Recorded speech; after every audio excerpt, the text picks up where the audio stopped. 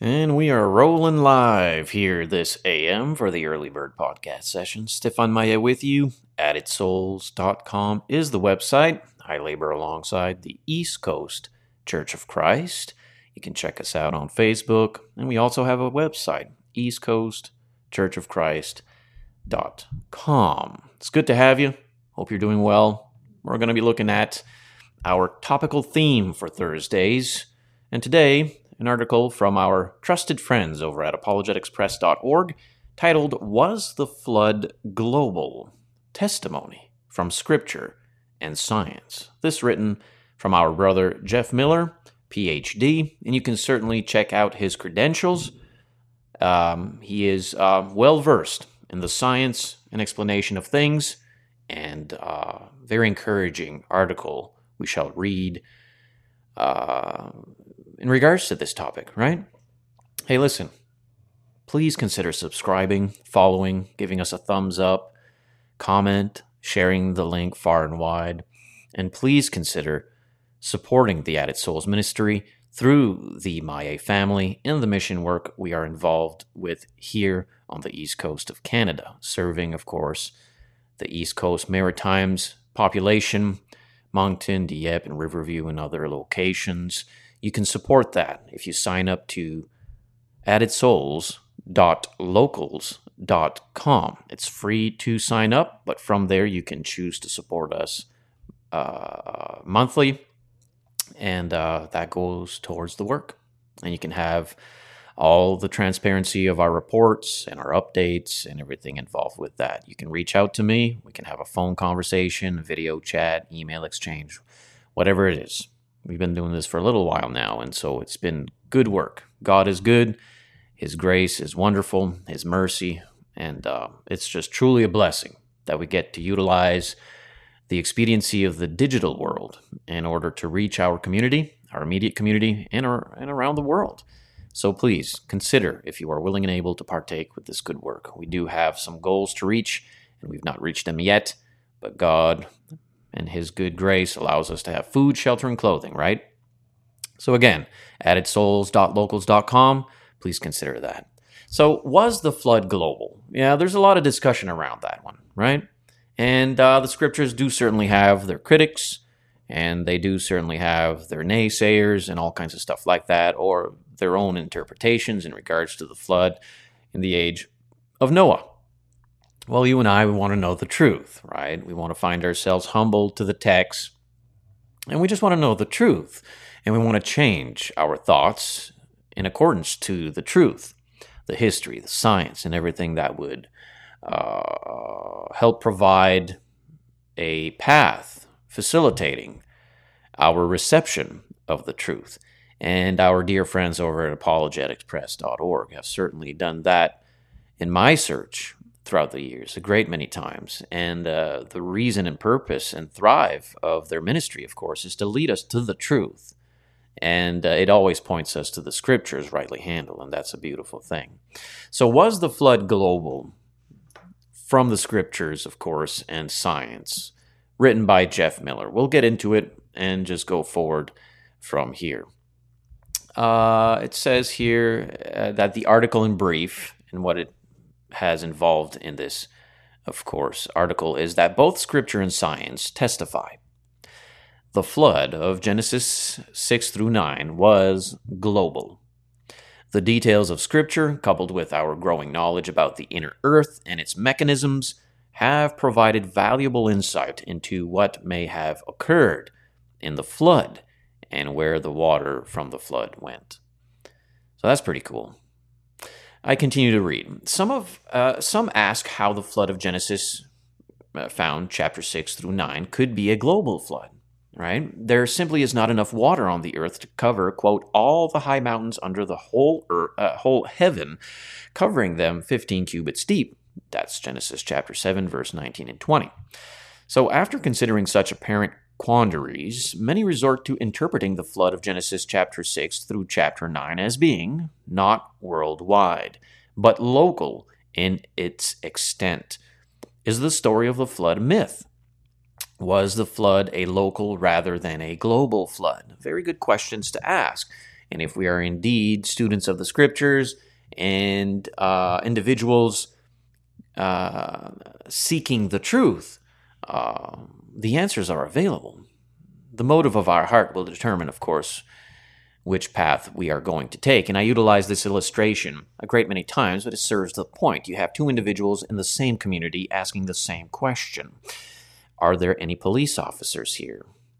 And the reason you find these two individuals in the same community, from the same community, asking the same question, of course, is so we can recognize the difference in motive, which makes, of course, an apparent division here.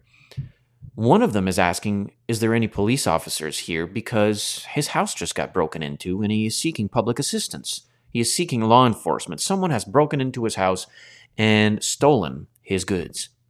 The other individual is asking the same question. Are there any police officers here? However, the difference is the individual in question asking the same is asking because, well, they just broke into their neighbor's house and stolen his goods. So they're seeking to evacuate the scene before getting apprehended by law enforcement. So you see, the same question is being asked, but one of them, the motive is for public assistance. They've been robbed. They've been thieves have broken in, if you will, to their house. And the other one's asking the same question, but it's to evade law enforcement because they are the thieves.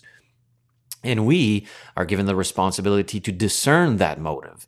And we can understand the motive by the fruits they produce, of course. We can recognize countenance, behavioral characters or characteristics and stuff like that. And the things they say, the things they do. Okay, well, why are we asking the question, was the flood global? Are we asking because we're seeking to evade and withdraw ourselves from the truth?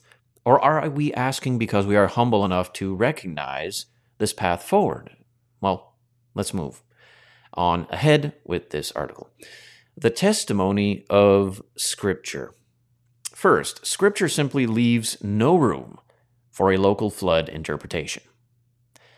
And here are 8 reasons why. So, the arguments put forward. The Scriptures simply leave no room for a local flood interpretation, meaning the Bible, God, the penmanship of the Holy Spirit, is very clear to reveal the fact, the objective absolute, that this here globe, the earth, was completely and fully flooded with water.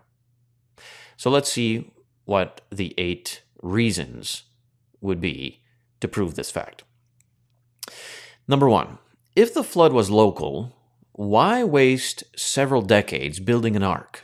Chapter 5, verse 32, chapter 7, verse 6. Why not just leave that area? Well, that's a reasonable argument. It's a reasonable question, right? If God would have told Noah, and of course, as we do this in custom, and I share my thoughts and my studies along with the article and their studies, and so that makes up for this session. If it is true that God told Noah of a coming flood, but it would only be local or localized, would it not be reasonable that an all-knowing God would have indeed instructed Noah to evacuate that certain location in order to be found in an area where he would be safe on land? That would make sense to me. When Jesus warned his disciples in Matthew, I believe, can't remember. But anyways, he warned his disciples of the coming destruction of Jerusalem in 70 AD. And he told them they need to flee that location. It wasn't going to be a global destruction, but a destruction of Jerusalem. And because of his faithful followers, they were Jesus, God on earth, instructed his people, his faithful followers, that they are to flee that location once they begin to see the recognizable signs that would draw near to the moment in which destruction was to come. Flee that location. Leave that location. You don't want to be found there. Wouldn't it be then insight within the nature of God to protect his people, his faithful followers? Would he have not told Noah, hey, listen, the flood's not going to be global. It's going to be localized.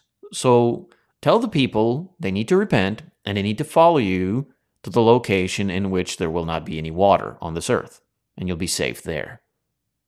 Is that not, like, are we way off here in asking that, in reasoning that way? Well, of course not. I think that makes sense. Number 2 reason as to why the flood was indeed global and not localized. Number 2, why bring unto the ark animals from all over the region if the flood was local?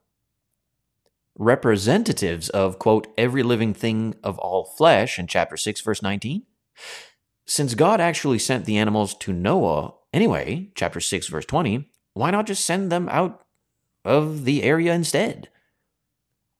Again, it seems to be a whole lot less trouble.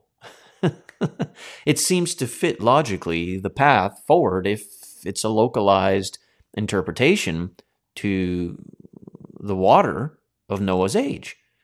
Why put all these animals into the ark?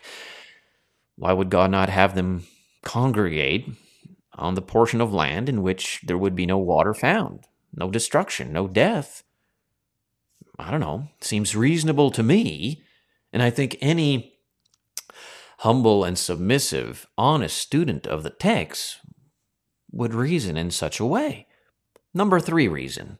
How would the ark be able to stay afloat for several months while the water receded if the flood was local? Chapter 8, verse 3. While the ark could certainly stay afloat on a large lake for a long span of time, large lakes do not dry up or recede in only 1 year without catastrophic breaches, which do not conform well to the uniformitarian assumption that many local flood advocates hold. The description in the text seems to imply that the ark was floating in a receding mass of water so large that it took months for it to drain away. As the floodwaters were receding, Noah sent out birds to determine if the earth was sufficiently safe and dry to exit the ark. The dove, quote, found no resting place for the sole of her foot, chapter 8, verse 9, and yet doves will often travel farther than 5 miles in search of food. Another reasonable question, right? A reasonable perspective to embrace. If we're being honest. Number 4, how could the biblical terminology describing the water as covering, quote, all the high mountains that are under the whole heaven, chapter 7, verse 19, this, of course, from the English Standard Version. How could the biblical terminology describing the water as covering all the high mountains that are under the whole heaven be reconciled with a local flood? Like, how do you make sense of that? How do you find no contradiction in such a position? How could water rise high enough locally to cover mountains if the flood was not greater in its extent? That's a good question. It's a reasonable question, argument. Number 5, how could the biblically stated purpose of destroying man and beast from the face of the whole earth, chapter 6, verse 13, chapter 7, verse 4, be accomplished with a local flood? How can that take place? Conservative estimates indicate that there could have been 215 million people on the planet by the time of the flood, given the long lifespans of the pre-flood era, the robustness of the young human genome, and God's command for humans to be fruitful, multiply, and fill the earth, Genesis 1:28. Given the large buildings had likely not yet been engineered, such as large population would surely have been spread out a great distance, and yet all humans were killed. Further, Genesis chapter 9, verse 19 indicates that after the flood, quote, the whole earth was populated through the 3 sons of Noah who were on the ark with him, Shem, Ham, and Japheth. That's another good, that makes sense to me to ask those questions. They're good questions to ask. Some of them I've asked myself in my search of the truth in regards to the flood of Noah. Some of them are new to my thoughts and makes sense to me. Like, yeah, you know what? That's true. Like, how could that be if it's a local flood? All right. Number 6. God made a promise to man and the creatures of the earth never to again destroy the earth with a flood in the way he had done. Chapter 9, verse 8 through 16, okay? If the flood was local, then God lied, breaking his covenant with man, since the local floods occur all the time. A global flood, however, has never again occurred. You got to reason with it. An honest individual will reason with this, and we will change our thoughts in accordance to the truth. And that's away from any loyalties we might have to any socio-political atmosphere or any religious leader or any individual who might masquerade as a scientific lead. We have to look at the truth. It makes sense. If God said he would never again do such a thing in such a way, he's lied. Or he is not God because he could not foresee that there were going to be a great many other local floods. You see, it can't be a local flood. It wouldn't make sense. It wouldn't connect the dots. It would be like, a box of puzzles, right? A puzzle, and you empty the box on the table there with all the pieces, and you're trying to fit pieces that don't fit. Well, you're not going to get the image that you see on the picture of the box that you're trying to achieve. You're not going to get to the image of the Christ because you're trying to make fit pieces that don't fit together, and you're even manipulating the pieces, cutting the pieces to your own liking and trying to make it fit. It don't work, man. It just don't work. And I know it. I'm looking at myself here. I've had to go through these things. I'm like, why am I trying to make this piece fit in a location it doesn't fit? It has to fit because that's what we've been told all our lives, that this piece goes there, but it doesn't. It doesn't fit there. I was born and raised in the public school system, telling me all kinds of stuff about this moment. We all adhere to the models of theory in regards to evolution. These pieces don't fit with that. Those pieces don't fit with this. What's going on? What's the truth? Well, are we honest to know? I had to humble myself to know. I went as far as I could down that rabbit hole, and lo and behold, I found the truth. It set me free. Yeah, it does that. It's amazing. Truly fascinating. Very interesting. Number 7.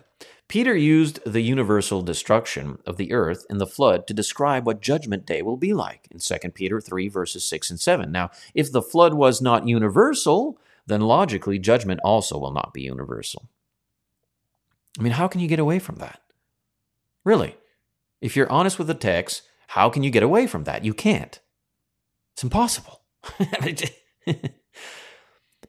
But I do know and recognize we currently live in a world where men feel they are women and women feel they are men, and truth no longer has any realm, and science is whatever you want it to be. It's no longer a tool utilized to observe, to test and prove. No, it's just whatever we want it to be. Well, we can't function as a society that way, and that's why we're in the current condition we're in. Nonetheless, back to the point here. Number 8, the flood was so devastating to the earth that seed time, harvest, winter, summer, and even day and night were severely affected for many months. Chapter 8, verse 22. How could earth processes have been thus affected if the flood was merely local? It wouldn't have caused that catastrophic damage. It would not have altered all things in nature. The Bible is clear, my dear friends. The Bible is very clear. It is trustworthy. The Noahic flood was global in its extent. It just is. It's the only model that fits the logical description. That's it. But there's so much more. There's so much more to look at. And the article continues. Again, I plug in our dear friends over at apologeticspress.org for this article. So he continues in the article, our friend Jeff Miller, and he says, the testimony of science. Now, he writes, moving forward, it says, science is also clear on the universality Here's where I have to say to all of you, I'm a French guy speaking English words, so I might get my tongue twisted a few times in trying to pronounce the English word while being infected by the French upbringing in my culture, right? Okay, so science is also clear on the universality of the flood. A scientific theory is validated through testing its predictions. If a global rather than a localized flood occurred, what would we predict? What would we predict we would find upon examination of the physical evidence, right? Here are 9 scientific evidences that verify global deluge predictions. Very good. Scientific evidence. Number 1. Let's pay attention here. Sedimentary layers across continents and even between continents. Good. What does it say? Sedimentary rock is understood typically to be the result of sediment deposited by water. Okay? Sedimentary rock is understood typically to be the result of sediment deposited by water. As would be predicted if a global flood occurred, the bulk of the surface of the Earth is comprised of sedimentary rock. Some 80 to 90% of the Earth's surface is covered with sediment or sedimentary rock, as opposed to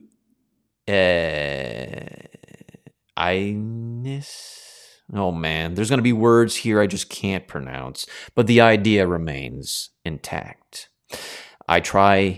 I'm going to still try, okay? Some 80 to 90% of the Earth's surface is covered with sediment or sedimentary rock, as opposed to IGNEOUS, or metamorphic rocks.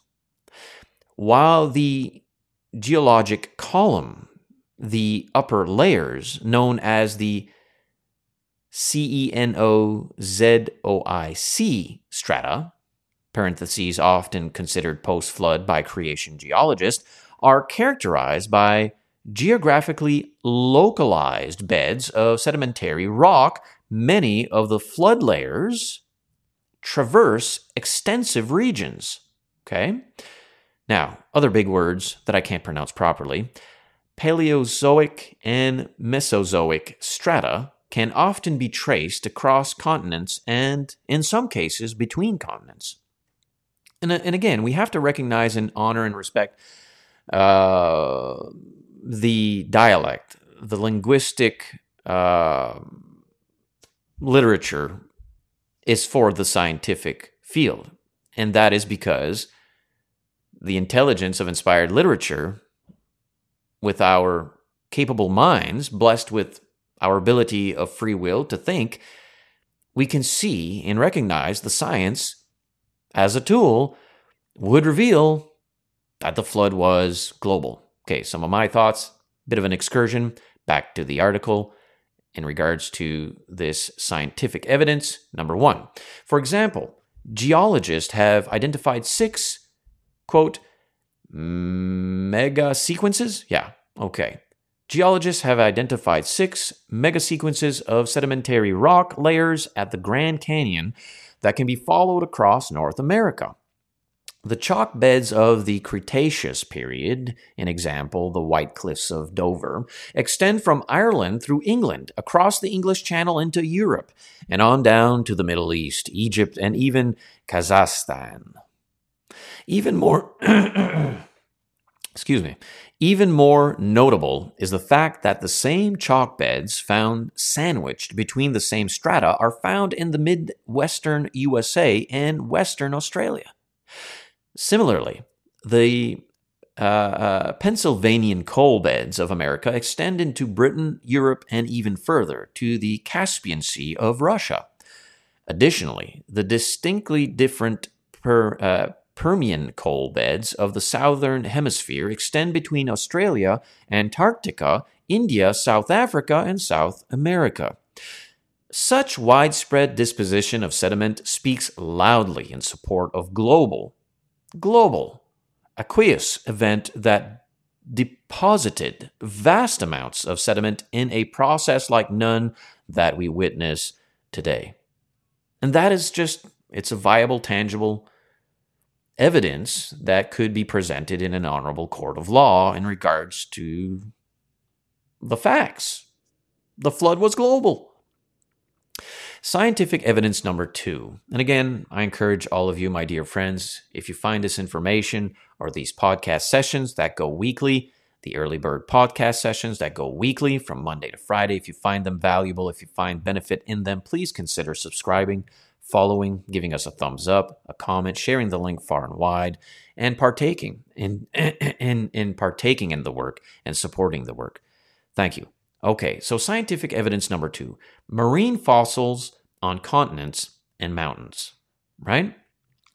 If a flood once covered the earth, wherein the ocean floor was broken up and fountains of material were released on the earth, Genesis chapter 7, verse 11, Proverbs chapter 3, verse 20, if such followed by all the earth's mountains being covered with water, Genesis chapter 7, verse 19 and 20, one would predict marine fossils to be discovered over the entire earth on all continents and atop mountains, right? It is no secret that marine fossils are found well above sea level, worldwide, and at the summits of mountains. Even the tallest mountains range in the world, the mighty Himalayas, hosts marine fossils. Now, how do you explain that? Hey, man, I'm just your standard blue-collar guy, right? The son of a factory worker, grew up on the wrong side of the tracks in a location that's probably not even on the map. I mean, I can make sense of that. How can you find fossils in these locations and not have an explanation for it and not know how? Well, we don't know. It's just part of the evolution. No, evolution don't explain that. Okay, but the flood does. It's the science as a tool points to a model that would demand a global flood in respect to this topical discussion. Okay, we keep moving with the article. It says here in this scientific evidence number 2, continental rock, parentheses, including that which comprises mountains, and I'm thinking missiles, right? The basaltic rock that comprises the ocean floor are fundamentally different. The rock that raised to form mountains, therefore, was never at the base of the ocean. How, therefore, are the marine fossils found across continents and mountains to be explained? Did the continents, quote, dip down below sea level several times in the past to allow marine creatures to travel into continents and be buried in several distinct layers? Since continental rock is less dense, it, quote, floats in the mantle like a cork, right? Unable to dip in such a way. Instead, the ocean had to have risen high enough at some point to flood the continents, bringing with it the marine creatures that are found fossilized across continents, even in what are now mountains. That's what makes sense. Yeah. Let me take a drink of water here. Good old H2O.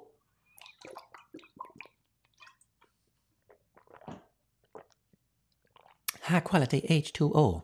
All right, so scientific evidence number 3. Lack of erosion or rapid erosion between rock layers, right?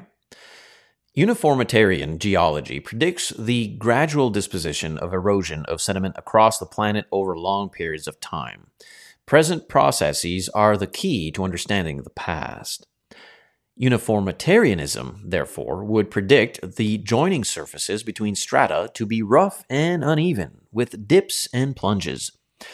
After all, normal terrain has hills, valleys, riverbeds, and other geographic features that detract from smooth, level topography, right? If the flood occurred, however, many of the strata found in the Paleozoic and Mesozoic layers were laid down while saturated with water and with little time between their sequential deposition. The joining surface of many strata, therefore, would be smooth and flat with little evidence or erosion. The enormous, beautiful rock outcrops of the Grand Canyon allow visitors to see for themselves the distinctive sedimentary rock layers that characterize the Paleozoic era, what creation geologists argue is the beginning of the flood. One characteristic feature of those layers is that the joining surfaces of the layers are generally very smooth, with little evidence of the erosion or deposition processes that should characterize the rock layers if they were formed over long periods of time.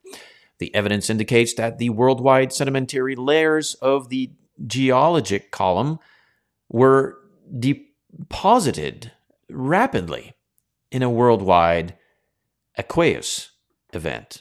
Okay? And that's important to understand. If, again, we're seeking to defend the truth, we must understand it to a certain degree to do so. And again, you can do this here is very technical, scientific language that even myself, obviously, as a common peasant of the fold, have a hard time wrapping my mind around. But I can to the degree in which I understand it. And we can all do that. We can all do that to a certain degree. Our brother here is simply speaking the scientific language to a scientific community, proving the fact that the flood had to have been global. All right? So scientific evidence number 4, the catastrophic burial. The catastrophic burial. I read on with our friends here over at apologeticspress.org. Most living creatures do not fossilize upon dying. In order to fossilize, they must be buried rapidly and sequestered from oxygen, which causes the rapid decomposition of soft-bodied animals. Fossilization, therefore, is a rarity, especially for land-dwelling creatures. The conditions must be just right. While individual dead carcasses might be envisioned as being covered and preserved from time to time by a localized mudslide or rapid sediment deposition process, non-catastrophic conditions that could kill and preserve the exquisite remains of a larger animal, an example, sauropod or large theropod dinosaur, are much more difficult to envision.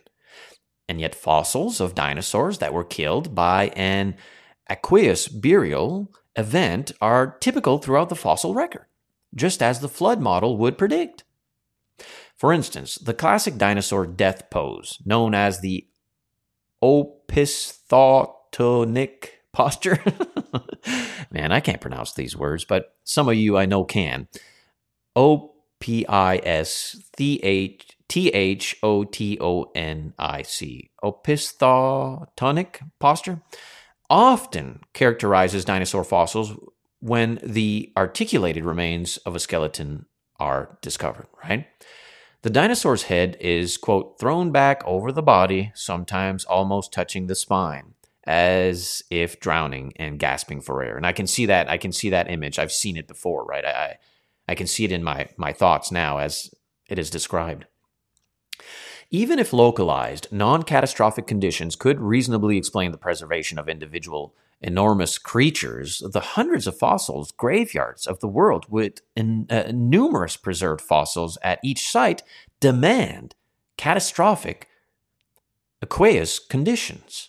It just does. The quick execution and burial of a group of animals is much harder to explain under uniformitarian circumstances, especially when that group of animals is comprised of dinosaurs. Upon close examination, the contemporary explanation of dinosaur graveyards does not hold up. Paleontologists speculate that many dinosaur graveyards are the result of dinosaurs dying during local flood season while crossing a river and being carried to a river bend and successfully buried year after year. Now, the physical evidence, however, does not substantiate this idea. It just doesn't. In Newcastle, Wyoming, for instance, a dinosaur graveyard of over 5,000 disarticulated dinosaurs have been discovered organized into a graded bone bed. If dinosaur corpses were piling up on a river bend each year and being rapidly buried there, one would expect the bones to be found in a river current orientation with many of the skeletons articulated. The bones found joined together as skeletons or partial skeletons, right? Instead, the graveyard is comprised of randomly oriented, disarticulated bones.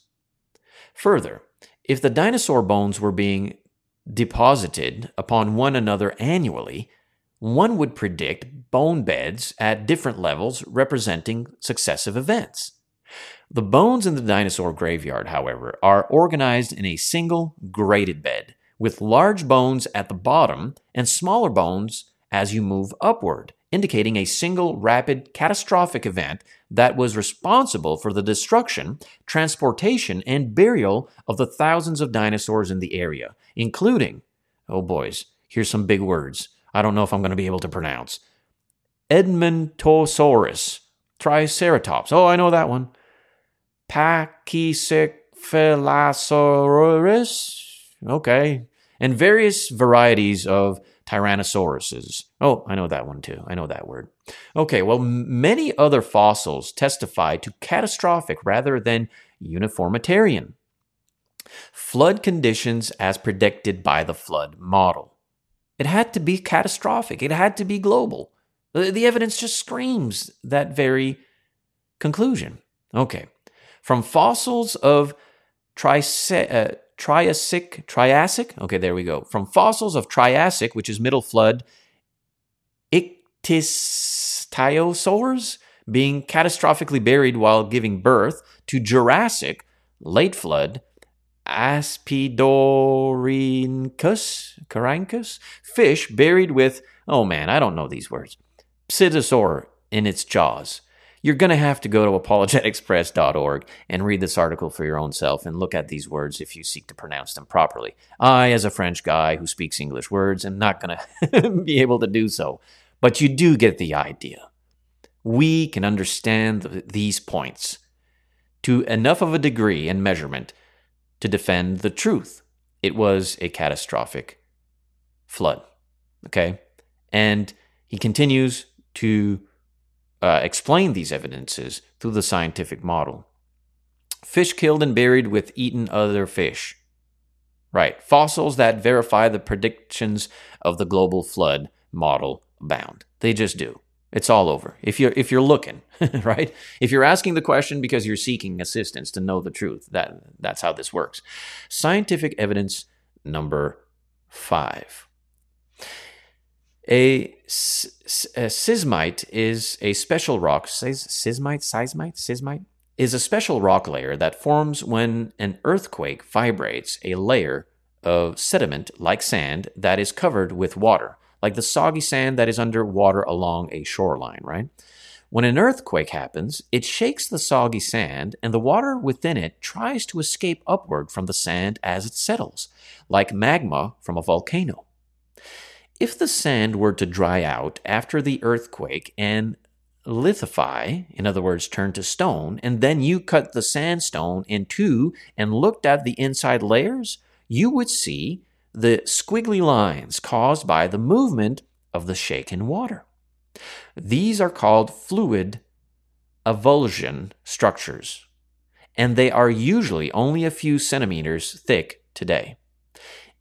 If the flood happened and, quote, all of the fountains of the great deep were broken up as per Genesis chapter 11 and, quote, the mountains rose, the valleys sank down, Psalm 104 verse 8, in conjunction with water-saturated continents, the existence of seismites in the rock layers associated with the flood would be predicted. Not only have many such seismites been discovered, but in Lance Creek, Wyoming, dozens of distinct seismite layers have been discovered that are several meters thick, rather than a few centimeters thick like seismites forming today. How do you explain that, right? Such abnormal seismites would be termed, quote, unearthly by geologists, since no known earthly process, in other words, none witnessed today, can account for their formation. These layers have been traced over several miles and are potentially continent-wide. This means that, number one, the whole area was once covered with massive amounts of water, enough to make several meters of sand soggy, and number two, several major earthquakes happened, dozens of earthquakes so intense that there is no modern reference point to interpret their strength. When comparing modern seismites and their correlated earthquakes with the Lance Creek seismites, one infers that the Lance Creek seismites necessarily were caused by an unknown, abnormal phenomenon, possibly the earthquakes generated by the rapid formation of the Rocky Mountains during the flood when, for example, the Pacific Ocean plate collided with and subducted beneath the North American plate along the west coast of the United States. Interesting. Scientific evidence number 6. Long-distance sediment transportation. Sedimentary rock layers are the result of sediment being deposited by water and, in some cases, wind. Rivers, for example, will pick up dirt from their beds and banks, carry them along for a certain distance gauged by the speed and depth of the river, and redeposit the sediment, which may eventually become sedimentary rock if the conditions are right. The type of sedimentary rock will be based on the type of material that comprises the rock, and the type of material is based on the source of the sediment that the river is carrying. If a global, rather than merely local, flood occurred, one would predict that enormous amounts of sediment would have been transported great distances, as opposed to the smaller amounts of sediment that are transported shorter distances today. Once again, when we examine the physical evidence in the flood rock layers, we see certain kinds of sedimentary rock whose material source is hundreds, and in some cases even thousands of miles away. The Coconino sandstone in the Grand Canyon, with an average thickness greater than the length of a football field and surface area greater than the state of California, can be traced beyond Utah to the north. The source of the Supai group at the Grand Canyon is postulated to be extremely far from the Grand Canyon, and the source of the Navajo sandstone of Utah appears to be the Appalachian Mountains of the eastern United States, over 1,800 miles away. While the physical evidence is difficult to reconcile using the conventional paradigm of uniformitarianism, it verifies yet another prediction of the global flood model. Huh? Make sense? Time for some more water. A lot of reading here. Huh?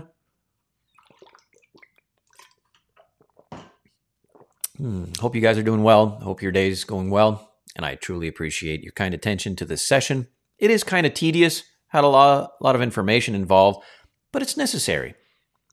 And if you like nerding out on this kind of stuff, it'll benefit your faith because you can recognize that you believe in something that is true and real. It can be defended in an honorable court of law. Scientific evidence number 7. Cambrian explosion, right? Okay, according to Genesis chapter 1 and following, a few thousand years ago, God directly created all, quote, kinds of life within 4 days, not by evolution over 4 billion years. Approximately 1,650 years after that initial creation, the flood occurred, okay? If the flood was, in fact, global in its extent, then it destroyed all birds and land-living creatures that were not on the vessel prepared for the 8 survivors of the catastrophic event. Based on that information, creation geologists can make several scientific predictions. Since the Earth is young and God did not create life through gradual evolution, and since the flood was apparently the first and only major global catastrophic event on the Earth post-creation, and catastrophic events are generally the cause of fossilization, the following would predict. Number 1, very few fossils likely would have been formed prior to the flood. Number 2, transitional fossils between major phylogenetic groups would be non-existent in the fossil record. Number 3, instead, living creatures would appear fully formed, distinct, and functional, the first time they appear in the fossil record. Number 4, when the global flood began, we would predict a significant marker in the geologic column that represents the commencement of the worldwide flood event. And number 5, we would further predict an explosion of fully formed fossils above the line, worldwide, representing the deaths of living creatures due to mudslides and other fossil forming process during the global flood. When one examines the fossil record, testing the validity of these global flood predictions, we find that all 5 of the predictions are easily verified. One observes, beginning at the base of the record, in the pre-Cambrian layers, in other words, pre-flood layers, okay? Very little is found by way of fossils, namely fully formed stromatolites, predictions 1 and 3. Above the pre-Cambrian strata, a distinct line is observed that extends across the entire planet called the, quote, Great Unconformity. And that prediction number 4, that line, it marks the beginning of the Cambrian strata. In other words, the flood and an explosion of fully formed fossils called the, quote, Cambrian explosion by paleontologists. Predictions 3 and 5. The fossils appear worldwide in sedimentary rock with absolutely no evolutionary history preserved in the fossil record. Prediction number 2. And to all intents and purposes effectively reflect the beginning of the fossil record. Precisely what would be predicted if creation and the global flood occurred, and decisively contrary to the conventional evolutionary paradigm. One well-known evolutionary biologist even conceded concerning the fossils of the Cambrian, and he quotes, "It is as though they were just planted there, without any evolutionary history. Needless to say, this appearance of sudden planting has delighted creationists." End quote. Could it be because, well, creationists adhere to the biblical model, which reveals the truth of what has happened in our history in regard to the global flood? I don't know, maybe. Okay, even Charles Darwin recognized the Cambrian explosion as a problem for his theory. The Cambrian explosion not only falsifies evolutionary predictions, but it verifies at least 5 global flood predictions. And the article continues into these 5 at least 5 global flood predictions. Sorry, it doesn't go into those. It already recognized those. It continues with its evidence. Scientific evidence number 8. Flood legends, right? If the flood occurred, but was merely local in its extent, one would not expect a record of the limited event to have been passed down in separate societies worldwide. One might expect distinct legends of localized floods to be passed down within separate societies, but they would not show significant similarities if they were describing different events. If the flood occurred and was global in its extent, however, it would be inconceivable to suppose that stories about such a catastrophic event would not be passed down through the ages to virtually all societies, right? I mean, this is something, this is a tale of our culture we'd be speaking of in all locations of the earth. Okay, the article continues, since the incident at Babel occurred soon after the flood, Genesis 11, right, where God directly created several distinctly different oral languages, but apparently not written languages, stories of the flood were likely not written down for many years. Instead, they were passed along orally, a medium more prone to inaccuracies in transmission, obviously. The event, therefore, would certainly be remembered, but many of the details would not generally be expected to be accurate. When comparing separate accounts of the event from different societies, if the details matched precisely, one would suspect collusion at some point between the societies. In other words, that the flood stories originated from one latter source rather than from the original witnesses. Sure enough, once again, we find this decisive evidence from archaeology of hundreds of worldwide, distinct but curiously similar legends of a catastrophic flood. The details do not perfectly match, as predicted, but amazingly match in the essentials, suggesting a true single event thousands of years ago that affected the whole world rather than a small geographic area. I mean, we can understand this, man. It makes sense.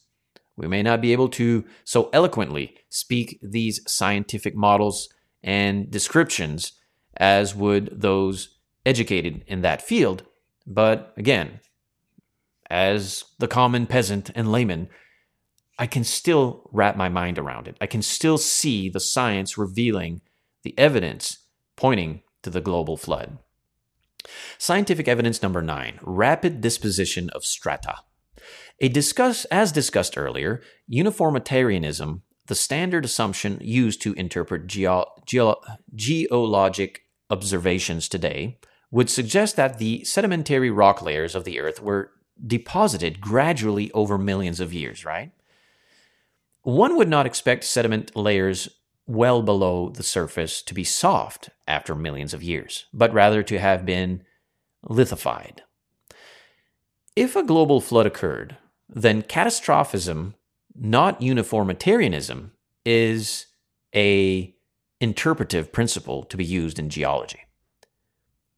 If a global flood occurred, then the sedimentary layers of the Paleozoic and Mesozoic layers, in other words, the flood rock strata, were laid down rapidly, possibly in as little as 1 year's time.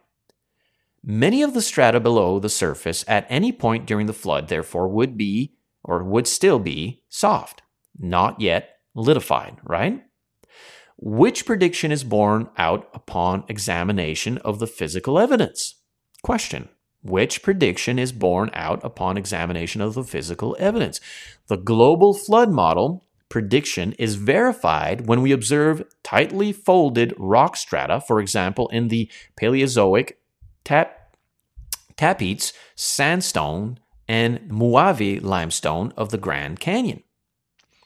Since rocks break rather than bend, observing several meters of unbroken, tightly folded rock strata implies the layers were not yet rock when they were bent, precisely what would be expected if the global flood occurred and laid down the worldwide sedimentary layers of the Mesozoic and Paleozoic eras. Further evidence of the rapid disposition of strata is seen when we observe polystrate fossils. And it wasn't disposition, it's deposition. I mix up those words. Deposition of strata. Okay. Polystrate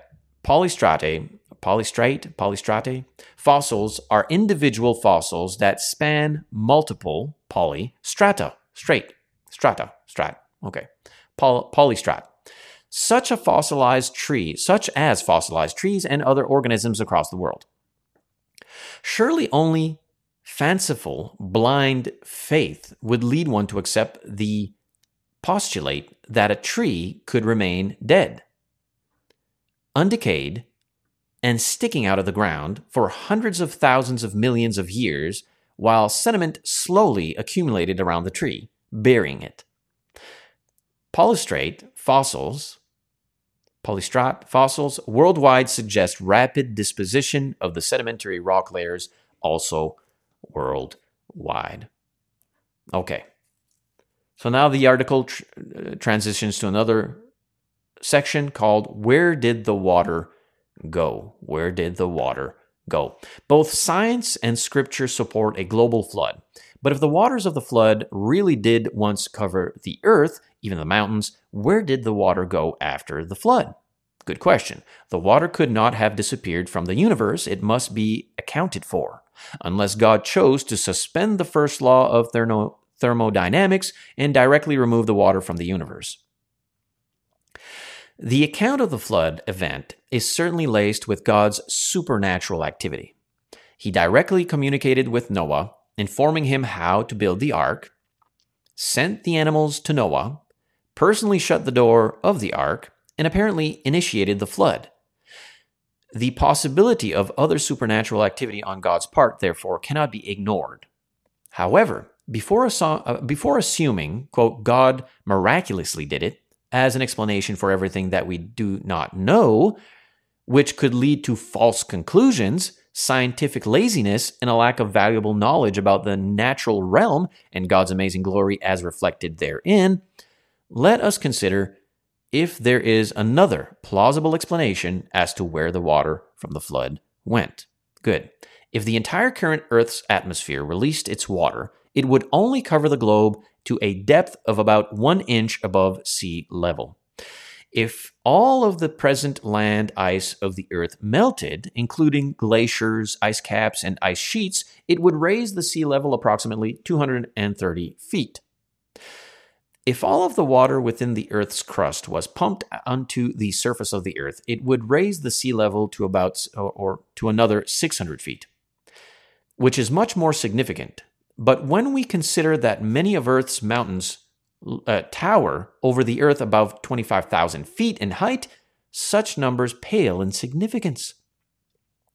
Where is the water from the flood? Answer: apparently the same place it came from, primarily the oceans. Psalm 104, verses 6 through 9. While Scripture does not give many details about what occurred during the flood, it does provide a few important clues. Number 1, when the flood began, the, quote, fountains of the great deep, in other words, the oceans, were broken up. All of them. Genesis 7:11, Proverbs 3:20. Such terminology suggests the breakup of the ocean floor and the release of water and magma from below the Earth's surface onto the ocean floor. Using our knowledge of geology in the 21st century, such terminology suggests plate tectonics, in other words, the breakup and initiation of the movement of the plates that comprise the surface of the Earth. They may have been activated at that point. Number 2, the breakup of the great deep is mentioned, followed by, in other words, perhaps causing the opening of the, quote, windows of heaven, intense rain, Genesis chapter 7, verse 11, for 40 days and nights, chapter 7, verse 12.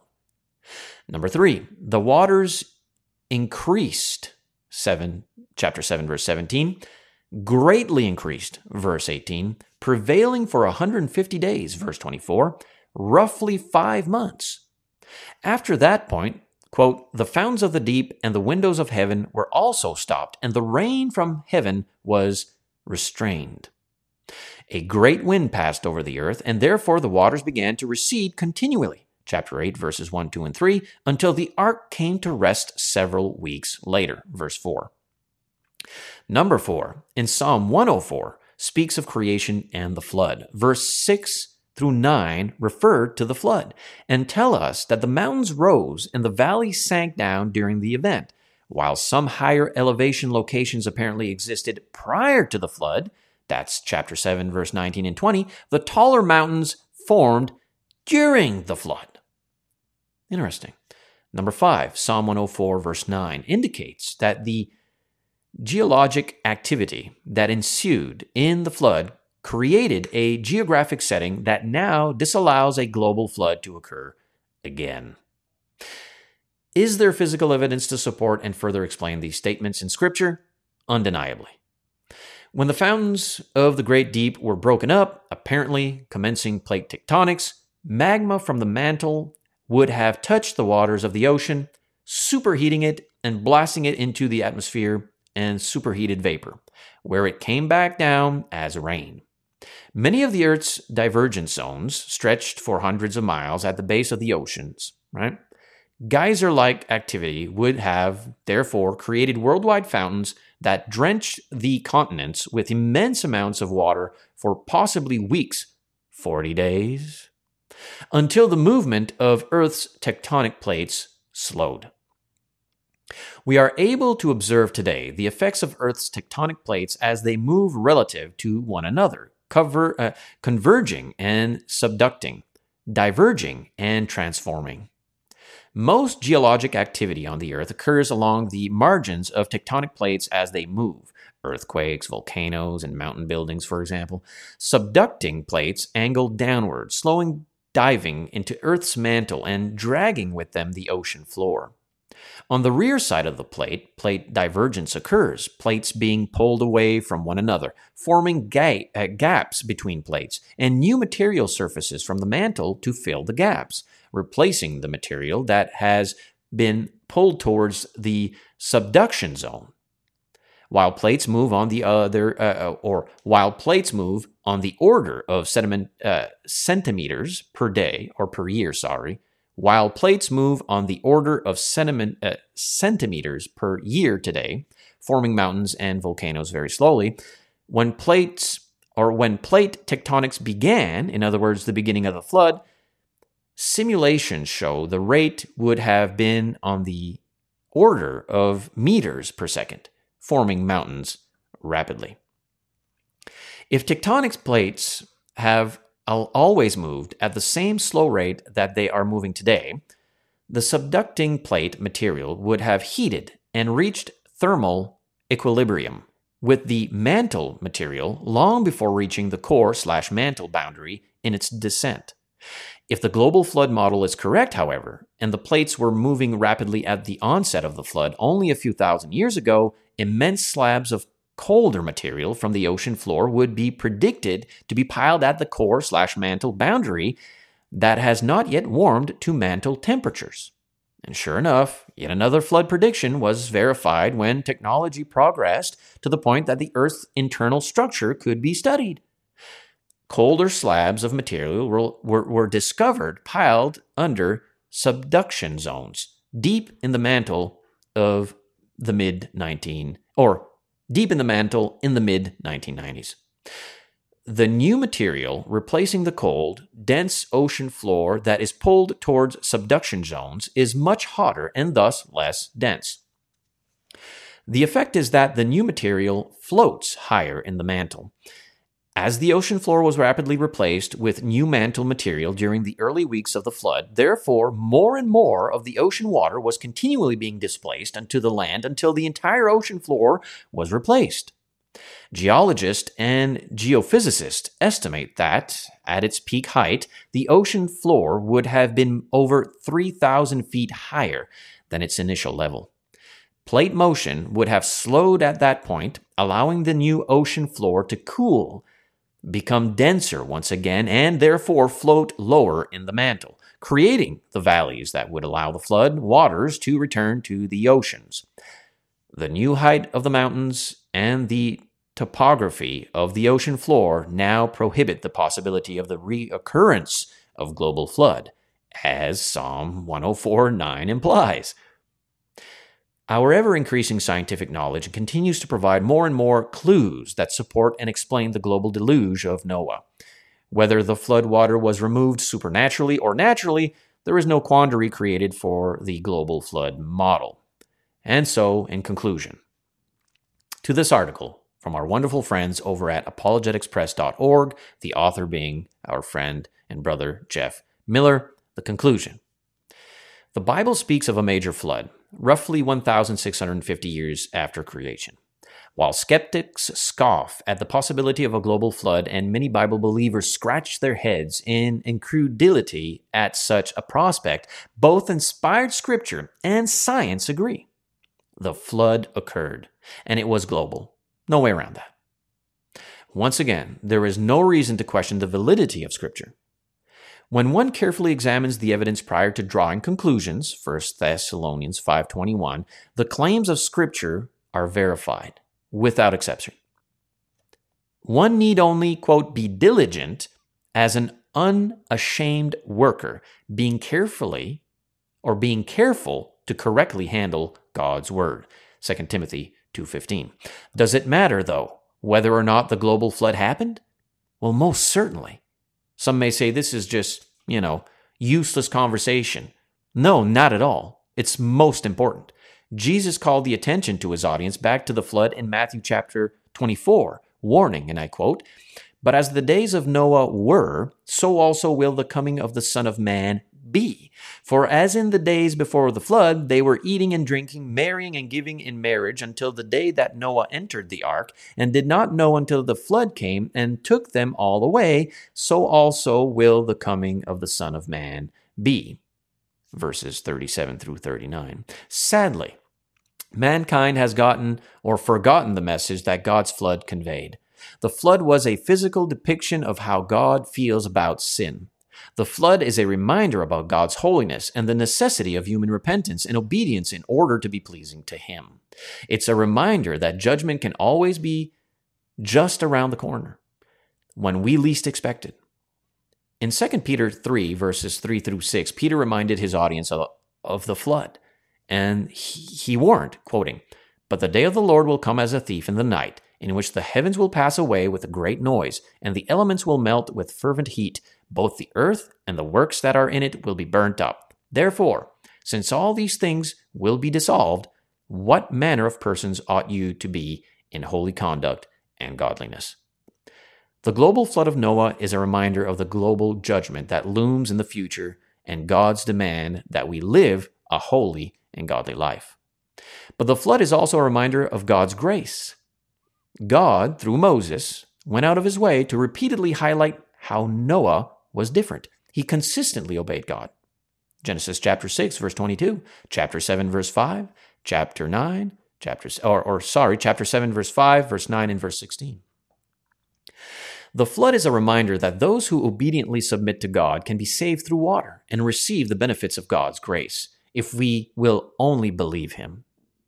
Peter, once again, used the flood in 1 Peter 3. And again, Jesus and his apostles would be liars if the flood had not taken place. They seem to believe it really took place, right? Okay, I quote now 1 Peter 3. "The divine long-suffering waited in the days of Noah while the ark was being prepared, in which a few, that is, 8 souls, were saved through water. There is also an antitype which now saves us, baptism, not the removal of the filth of the flesh, but the answer of a good conscience towards God through the resurrection of Jesus Christ." And then the article goes to its endnotes, and it concludes also our podcast session in this themed Thursday topical discussion regarding the flood of Noah. You can visit this article and take a lot more time with it if you seek to do so over at apologeticspress.org.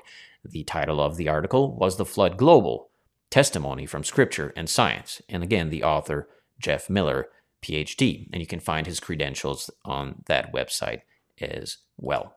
Friends, Stefan Maya is my name. AddedSouls.com is my website. The East Coast Church of Christ is the church I work along with. You can find us on Facebook. We have a page there. And we also have a website, eastcoastchurchofchrist.com. Please consider subscribing, following, liking, sharing, all that kind of good stuff if you find value in this information. You can look at the show notes and see the days of the week and the themes of the days of the week and what we discuss in our podcast sessions. If you would like to have a conversation with me, if you'd like to support our work, by all means do so. You can reach out to me, contact me. We can have video chat. We can have phone conversation, email interaction, all that kind of good stuff. You can find my profile on various locations. My biggest one, of course, being Facebook, but I'm also on Twitter and YouTube, Rumble, and, Locals. Locals is the location where we have our freedom community. You can sign up at addedSouls.locals.com. It's free to do so, but you can choose to support. And you'll have, of course, some exclusive content there for you, sharing updates and reports and various things we do throughout the days. Is that okay? Is that good? Stay focused and stay positive. Lord willing, we shall see each other again for the next session. God bless.